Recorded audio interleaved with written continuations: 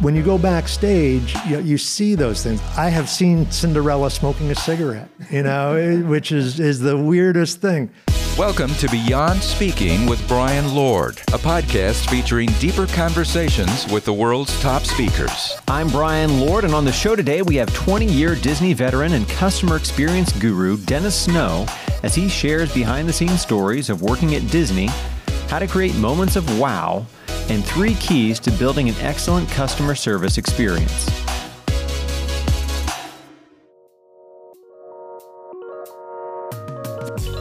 Dennis Snow, welcome. Thank you very much. Thank you for having me here. Now, how did you get started with Disney? Well, I was 19 years old, and I was on a break from college, and my plan was to hitchhike from Vermont to California and live in the mountains for a semester. And my father said, that's not such a good idea.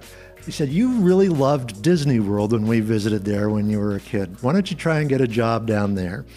So I hopped in my beat up Delta 88 and put stop leak in the radiator so I could make it down to Florida. And I got a job at Disney World, driving the submarines at an attraction back in those days called 20,000 Leagues Under the Sea. I was Captain Nemo, and it was fantastic. I worked in Fantasyland, and it was just going to be a 3-month job. That was the plan, and turned into a 20-year career. And if you ask any of the Disney management about their background, it will be almost the same story. It was just going to be on a break from school, fell in love with it, and ended up staying. So I was there for 20 years. Wow. What was the first day like? The first day, you go through what's called Disney traditions, and they talk about the history of the company, where it all came from, Walt Disney stories, which were mesmerizing, what's expected of you as a cast member. They call their employees their cast members because you're part of a show. So they're really instilling that Disney tradition, that Disney culture during that first day before you ever go out and meet a guest, a customer. And everybody goes through it. And it doesn't matter if you're hired in management or a frontline position, everybody goes through this. And so by the end of that Disney traditions, you feel like, okay, I know what this place is all about. I know what they're trying to accomplish. Then you go out for the on-the-job training. And what they're doing then is teaching you how to take all of those service principles and apply them to that specific job. So it's a very seamless experience from that first day. Usually when you join an organization, that first day is you sign here, here's what you get fired for, and I've always thought it was always exciting on your first day of work to read about accidental death and dismemberment, Well, they talk about the history and the traditions. And so for me, that was 1979, and I remember it like it was yesterday. Wow. What were some of the Walt Disney stories that they share with you right up front? Well, you think about Disney, and you think about it's successful, but certain things that I didn't know when they came up with the idea for the movie Snow White and the Seven Dwarfs. This was in the early 1930s. Nobody had ever done a full-length feature cartoon before. And Walt had to kind of convince not only investors, but his own animators that, yes, a full-length feature cartoon will be successful. And everybody was against it. And to get it made, he had to take out a second mortgage on his house just because of money issues and so forth. So I didn't know that. I didn't know that he had to cash in his life insurance to get Disneyland designed back in the early 1950s. Nobody knew what a theme park was. It was always carnivals and everything before that. So what happened was, with these stories and you learn about what Walt and the team went through, you had this 19-year-old kid who thought this was going to be a summer job, just a 3-month job. That's what I came in with. And now I had this legacy on my shoulders. And one of the things that I think every employee in every organization should carry a legacy on their shoulders, that they know that when they have this interaction with a customer, that legacy is on the line. So that was a very powerful time.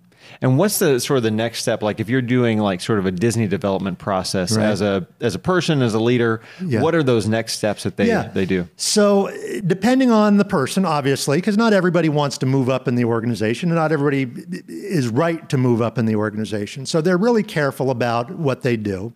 But it's a huge organization and you have to let people know what you want to do. So the first real promotion is to what back then was called a lead. It's kind of like a foreman. You know, you're still a hourly cast member, but you're responsible for an attraction while you're there. So that's kind of the first promotion is into that role. And then next move up would be to a supervisor. And my favorite thing is that, you know, the greatest title I've ever had was I was the supervisor of Fantasyland. You know, not many people can say that. And then manager and so forth. But what I found was working in theme park management, which I loved. What I found is I really loved the development part, developing people. And the great thing about Disney, and I think one of the great things about great organizations, is you get the opportunity to do things you love. So I went to the Disney University, which is the internal training arm of the company. So when you went through that Disney Traditions, you know, that new hire, that's who put that on, was the Disney University. They do the management training. So I did that, and then I managed that for several years. And then we spun off a division that's called the Disney Institute, where companies would come down to benchmark best practices. And we had a division that would do customized training programs for specific organizations. And so the last few years with the company, I managed that operation and also did a lot of the training too, which is still my first love. You know, that's what I love doing. And then I went out on my own and started my own company from there. So I had 20 years in with Disney, and now I've been doing this for 20 years. What are the things, what are some of the things that are most attractive when you talk to other companies, like that they say, oh, we want this to happen? Yeah. The big thing is the consistency of the customer experience. You know, one of the things that Disney is known for is, regardless of which of the parks you go to or which of the hotels you stay at, it's got a Disney feel to it. You always know that you're in a Disney place. And so one of the things that a lot of my clients, they want is, how do you create that consistency where everybody on our team will understand what's expected? Another thing that they always comment on is that the place is so clean. How do you get people to do those things? So it's not necessarily that they're looking for suggestions on how to keep our company clean, but how do you get your people to do the things that we want them to do that create that experience? And then from a management perspective, what people are really looking for is, how do you embed that in the culture? You know, how do you embed those? How do you hire people in that are wired to do that? How do you train? How do you hold people accountable for it? But it all goes back to even people who aren't Disney fans kind of understand that Disney is known for the experience that they create. Not everybody's a Disney fan, but even if they're not, they know that, okay, they've kind of figured out how to create that consistent experience. So that's what they want to hear about. So, you know, you're saying you're called cast members if you work for Disney. Can you kind of take us behind the scenes of that, and maybe some things that people don't know that they probably would like to know about Disney? Oh, yeah. Well, there's some things I can't share. We can talk about that later. It's an operation. And if you go behind the scenes, that's one of the things that typically would surprise somebody, is they deal with the same issues every company deals with. You know, the cast member, you know, the employee. I hate the shift that I have to work. I can't believe I have to work on a holiday. I can't stand my supervisor. You know, whatever it may be, they deal with the exact same issues. Everybody wants to get paid more. All of those things. When you go backstage, you see those things. The weirdest thing, I have seen Cinderella smoking a cigarette, you know, which is the weirdest thing. But all of that happens backstage. And, the thing, and when I talk about Cinderella smoking, imagine you come to Disney World and you're out on stage, you're a guest and you see Cinderella smoking a cigarette. Your child runs up and sees her smoke. There'd probably be years of therapy involved, and but all of those things happen behind the scenes. So the learning is that even with those issues, the business issues that every company deals with, there's a customer experience you're trying to create, and everybody has to be crystal clear on what that experience is, and it must be non-negotiable. That you do not smoke, eat, drink on stage, those kinds of things. But yeah, going backstage can be a little bit of an eye opener. So one thing, so I was listening. Do you ever listen to radio classics on like XM radio or whatever? Love it. Yeah. So I heard a bit, and this was from like the 40s, where it was supposedly the Good Humor Man, like they used to sell the ice cream bars, and so they would negotiate about which Good Humor Man got to play which song. And so they'd start off the new guys on the most annoying song, the song that everyone hated, and then it got up to like the best one. Internally, are there like, this is the ride you want to work on because it has the best music, or this is the one where it's the worst one, or what? Yes. So the two things, the one that they kind of look for, that really outgoing personality. Have you ever been on the Jungle Cruise? Yes. Yeah. So they're known for their humor and those kinds of things. So that's kind of a select group. That's where they're assigned there. The hardest one, and I had to work at this one, was after I worked at 20,000 Leagues Under the Sea. They sent me to work at It's a Small World, and I'm assuming you've been on it, so you know the song. Yes. Imagine hearing that song, It's a Small World, 8 hours a day, and so it was brutal. It was brutal. And when my youngest son, David, when he went many years later, obviously, when he went to work at Disney, his first assignment was It's a Small World, and I just had this big smile on my face. But the Jungle Cruise was kind of the one where the really outgoing people, that's where they went. And I don't know if It's a Small World was a punishment for something I did or what. But yeah, that was tough. If you can't share, you don't know, we can have Eric edit it out here. But a guy who worked here, his sister, the little sister, used to be a Disney princess. Mm-hmm. So is there a hierarchy of Disney princesses? Like, this is your starter princess that you are, and then you work your way up to this one? Well, when it comes to the princesses, obviously what they're looking for is someone who, when you think about the movie, there's a look, that you're looking for. So the answer to the question is no. It comes down to, is this person the right person to play that role? So there is not a hierarchy of that. Is it the right person to play the role? Yeah. So yeah, good question though.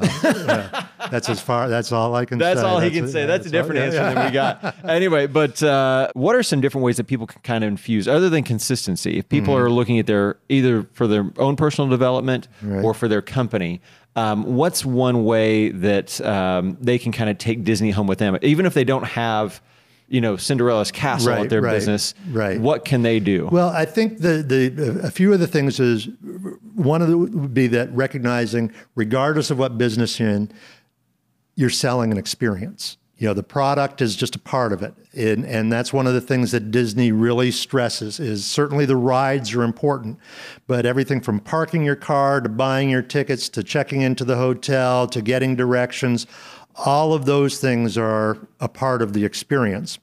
So looking at that overall customer journey that your customers go through, and how can we make each element of that experience an excellent one?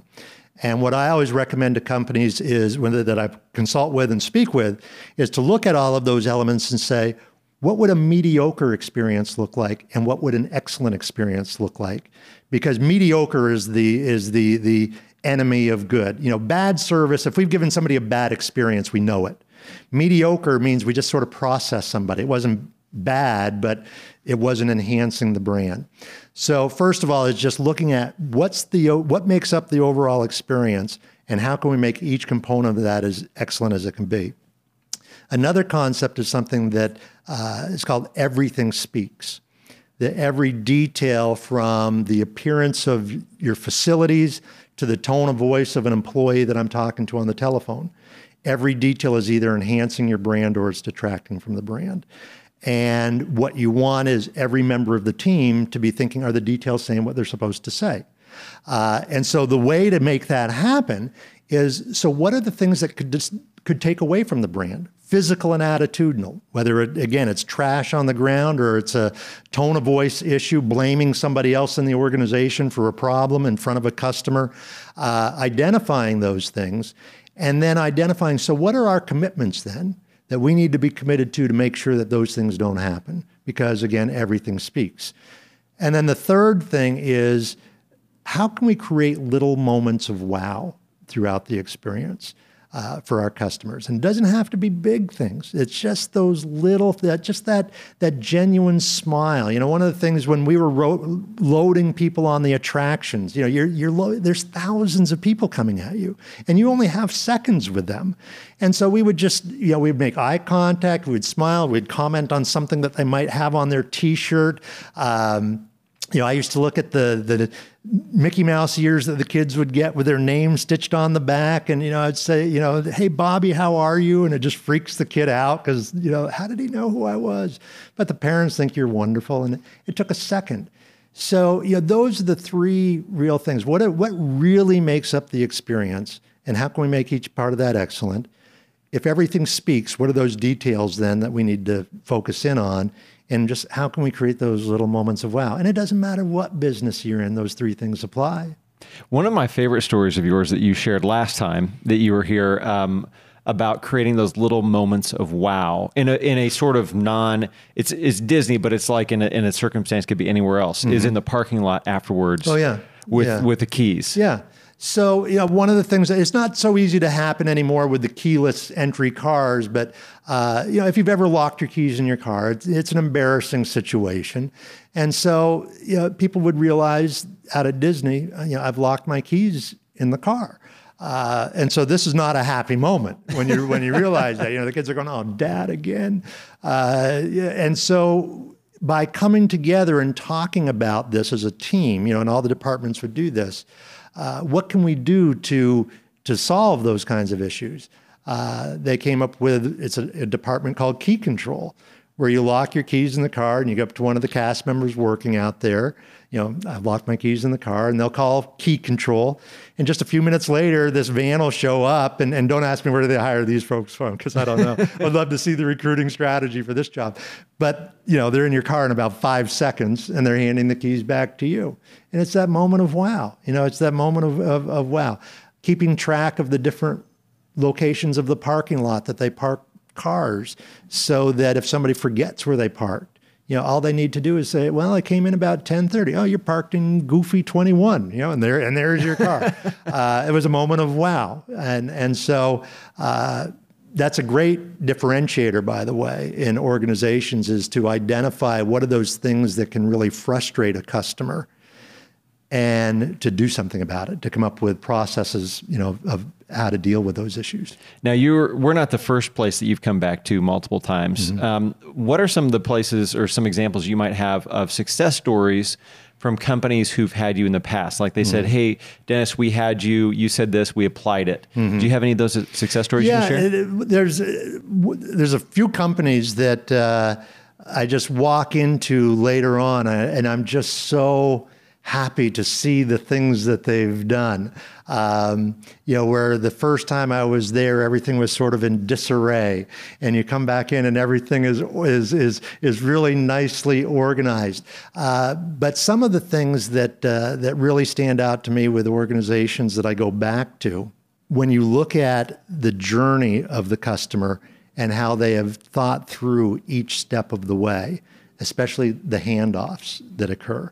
You know, whether it's on the phone, whatever it may be, when there's a handoff from one function to another, when they've sat down and thought, how do we ease this for our customer? How do we make this a seamless experience for the customer? That's a very gratifying experience. I worked with a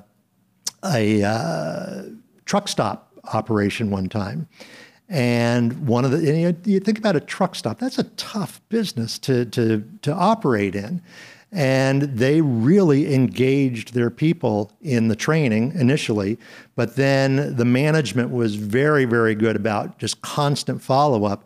And when I went back and you saw the place again was immaculate, all the employees were friendly with everybody. You know, it's one of those things that you step back and you think, okay, it worked. Now, I'm not naive to think it happens every time, all right? But the success stories do feel pretty good. Now, one last question here. So, you know, you were talking about you thought your initial journey was going to be hitchhiking from Vermont to the West Coast, and but you had this detour through Disney, which could be, you know, that's your life story is detour through Disney. That's right. But that's my next book. There we go. I get my little commission off that. But going back to your family, did your family, from once you went through all that Disney process and everything else, did they ever go, Dennis, you know, you changed for the better because of this?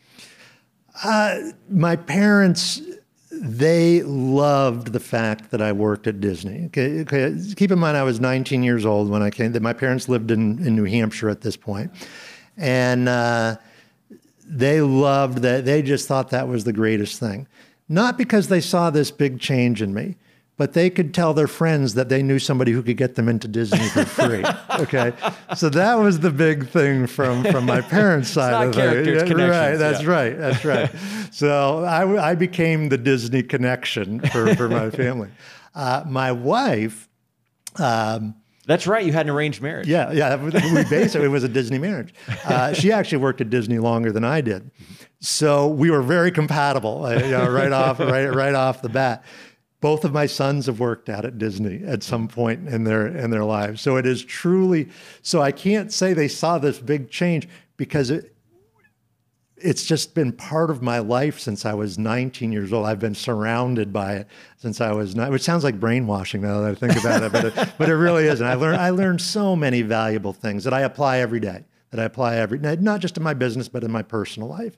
You know, how Disney teaches you to look through the lens of the guest and understand, you know, they've spent thousands of dollars on this trip. They're confused, they're overwhelmed by this. And you know, you can apply that thought process, not to just your business, but to you're having an interaction with a child. So it's impacted every aspect of my life. Thank you for joining us for the Beyond Speaking podcast. Make sure you subscribe and leave a review wherever you listen. To learn more about today's guest, visit BeyondSpeak.com. This episode of the Beyond Speaking podcast, your technical director, producer, and head Steelers fan was me, Eric Woody. Brian Lord was your host and executive producer. Shout out to special consultant Lauren D. of D. & Associates and Robert Borquez for that sweet, sweet intro. If you've listened this far, do me a favor and justify my existence and salary by checking out another episode of the Beyond Speaking podcast.